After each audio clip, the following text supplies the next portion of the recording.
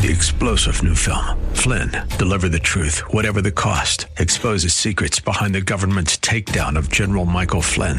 Flynn knew what the intel world had been up to. He ordered the first audit of the use of contractors. This set off alarm bells. He told the truth. He was the most dangerous person for Donald Trump to hire. They had to get rid of Flynn.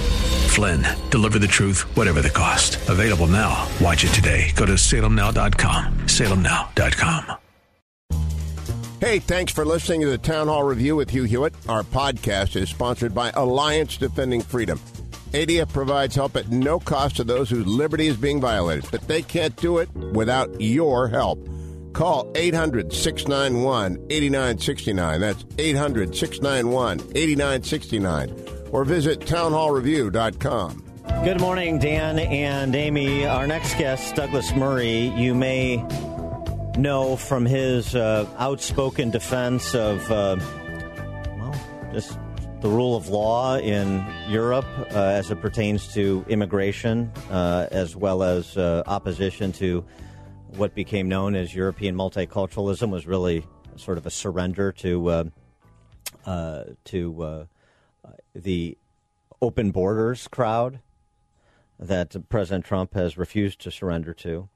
And specifically the willingness to call Islamic extremism what it was during the height of some of the terrorist attacks in Western Europe.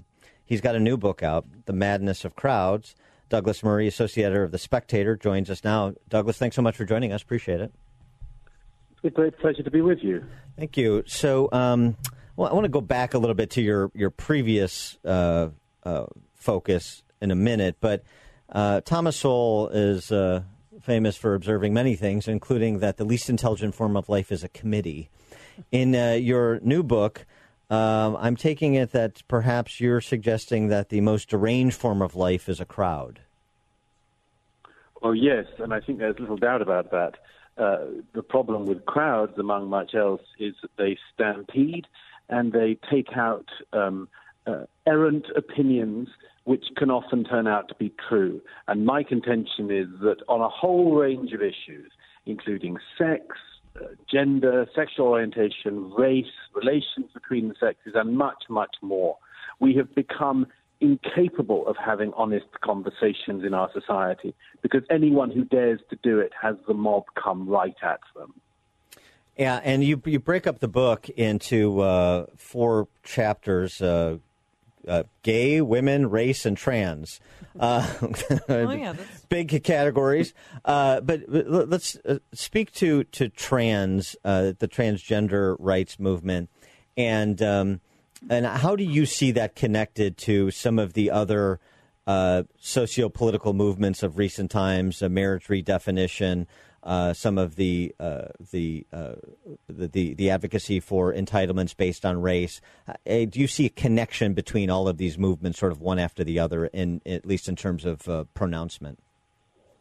I do, because I've noticed in recent years, as I'm sure many of your listeners have, that all of these issues, gay, race, women, trans, have become weaponized, as well as being the basis of almost everyday news. Somebody has said the wrong thing or done the wrong thing, thought the wrong thing. And quite often that's something that everyone thought until yesterday, but everyone now has to pretend that they've changed their mind on. And the most striking example of this is trans. It's the latest tripwire issue. It's a minority of a minority issue, but it's very telling and very interesting in itself. And the reason why I finish with a chapter on trans is we have not been able to think through publicly what this actually is. And I'm very interested in it. I think, a very humane, careful analysis of what the plausible things and claims within this are and what the things are that are totally implausible and cannot be acquiesced to. And the striking thing to me is that the radical left in particular, the people who advocate these crazy claims about intersectionality and so on, things that are spilled out from the American liberal academy, claim that all of the issues I write about in this book intersect that we live in a patriarchal, white supremacist society, and that all minorities, which they include women in, who of course not a minority, but that all minorities intersect with their claims, and that to unlock one claim is to unlock them all. And I show, among other things, in The Madness of Crowds, that this is a deranging claim because it is demonstrably false. Because, just to give one very quick example, the claims that the trans movement make run completely against the claims of women's rights. And you can take one or the other, but you cannot take both in the way we're being invited to at the moment. You cannot, for instance, agree, as we are being asked to believe, that trans is a hardware born this way issue, but that being a woman is a matter of choice. You know, you can run one of those programs, but not both. And one of the reasons why our public discussion on these things is so febrile at the moment is because we are being asked to simultaneously believe things that cannot both be true. That's true. Do you think we're catering too much to the transgender community? Well, my point is that we need to work out what the plausible claims are and what the implausible ones are. And I say, for instance, that again, we have these claims of, people are told that they're phobic, among other things, if they even raise an eyebrow about some of this. And I'm very open to the debate on all of these issues. You know, I happen to be gay myself, and my chapter on gay asks some very difficult questions, which a lot of people, including gay rights activists, have not wanted to ask for a generation. But my claim, among others, on the trans issue is it's not phobic to be asking questions and to be skeptical when, for instance, people are claiming that we should be giving drugs to children and then experimenting on them medically. You know, it doesn't seem obvious to me that this is something we should just wave past in a sort of, this is the latest right since the civil rights struggle, and this is just the latest one, and that if you raise an eyebrow or ask a question about this now, that history will deem you to be as bigoted as, Jim Crow or something. I don't agree with this, and I think that the bullying manner in our society of shutting down discussion is meaning that we're going to be doing things in this generation which our successors will look at and think, what were they thinking? And it seems to me that it's one of the insights that the cultural Marxists, as I would describe them, have, is to use sort of the soft celebration of the identity politics as a way to crowd out dissent. So, for example, this week, Mattel releases gender-neutral Barbies in an effort to be more inclusive. You've got children in drag shows because we want to, hey, you can't attack children. Hey, stop attacking children. If you disagree with the drag shows, hey, you're attacking children. So you can't argue with it, and thus what they're actually doing is saying that tolerance is not enough. Acceptance is not enough. Celebration is mandatory, and tolerance, acceptance, and celebration become synonymous in the world. Yes, and that it's good for you. But this is one of the things I go into, because, you see, my belief is that in recent years, on each of these issues, people have recognized that basically it's covered in landmines. You know, it's just not worth going there. We see people's careers completely destroyed by thinking publicly about things that everybody else is thinking about. And, I know from my own experience and my readers and people I speak to all around the world about these issues, what I know is that people have a conversation in private, often slightly fearfully, with their loved ones, which they wouldn't dare to have out in the public square. And my belief is that that's extremely unhealthy for a society. It's unhealthy to pretend that we know things that we don't know, things like trans, and it's also unhealthy to pretend that we don't know things everyone knew till yesterday, like the relations between the sexes. And so my self-appointed task as one of the people in our society that doesn't have to just say what everyone tells me to and isn't subject to a wobbly hierarchy. I mean, I think the striking thing about a lot of this is that corporates and the business world is all sucking in this stuff wholesale.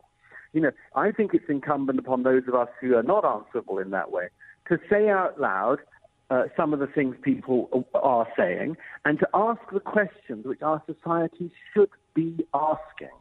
Yeah, it seems to me, too, a concern is part of the distinction, part of the result of the distinction you make between what people say and understand to be true in private versus what they're willing to defend in public.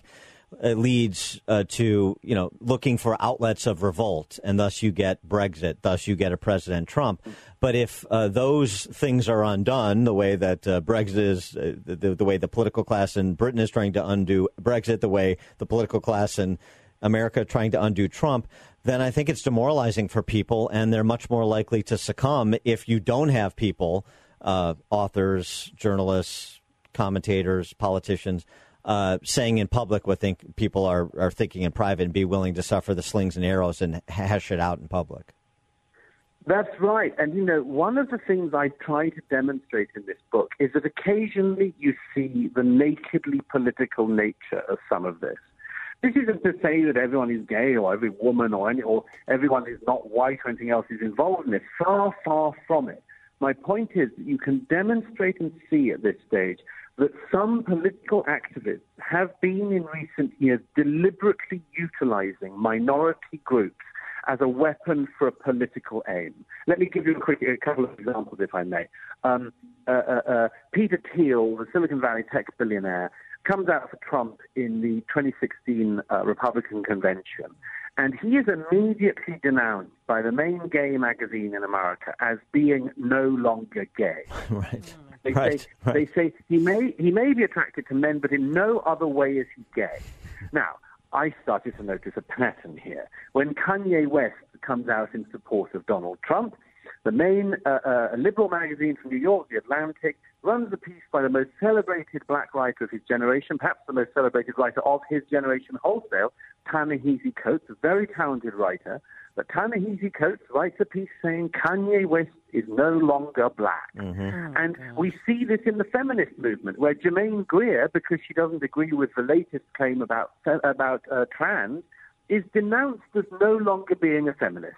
And, if Peter Thiel isn't gay and Kanye West isn't black and Germaine Greer isn't a feminist, then the question we have to ask is, what are you actually doing here? And what they are doing is a naked political use of minority groups for a political purpose. It's to say being gay isn't about being gay, it's about being a left-wing activist. Being black isn't about being black, it's about being a left-wing activist, and so on. So I think, although this isn't the entire story, I try to uncover the whole story in the book, this is one element of it, the naked using of minority groups as a political battering ram.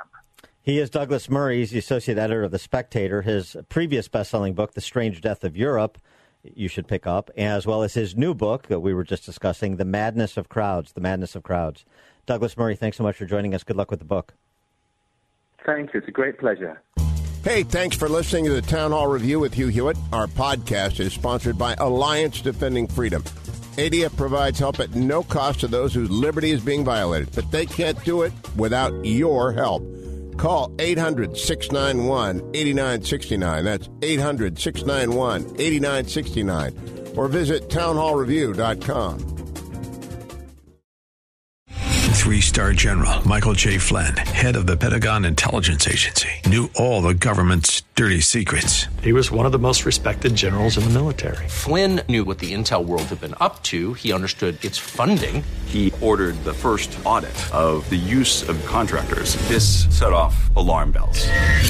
The explosive new documentary, Flynn, Deliver the Truth, Whatever the Cost, uncovers the facts behind this scandal. Flynn told the truth. He was the most dangerous person for Donald Trump to hire. I find out the worst enemy that I'm going to face in my life is right here in America. They took my assessment and they wanted me to change it. And I was like, I'm not changing it. They had to get rid of Flynn.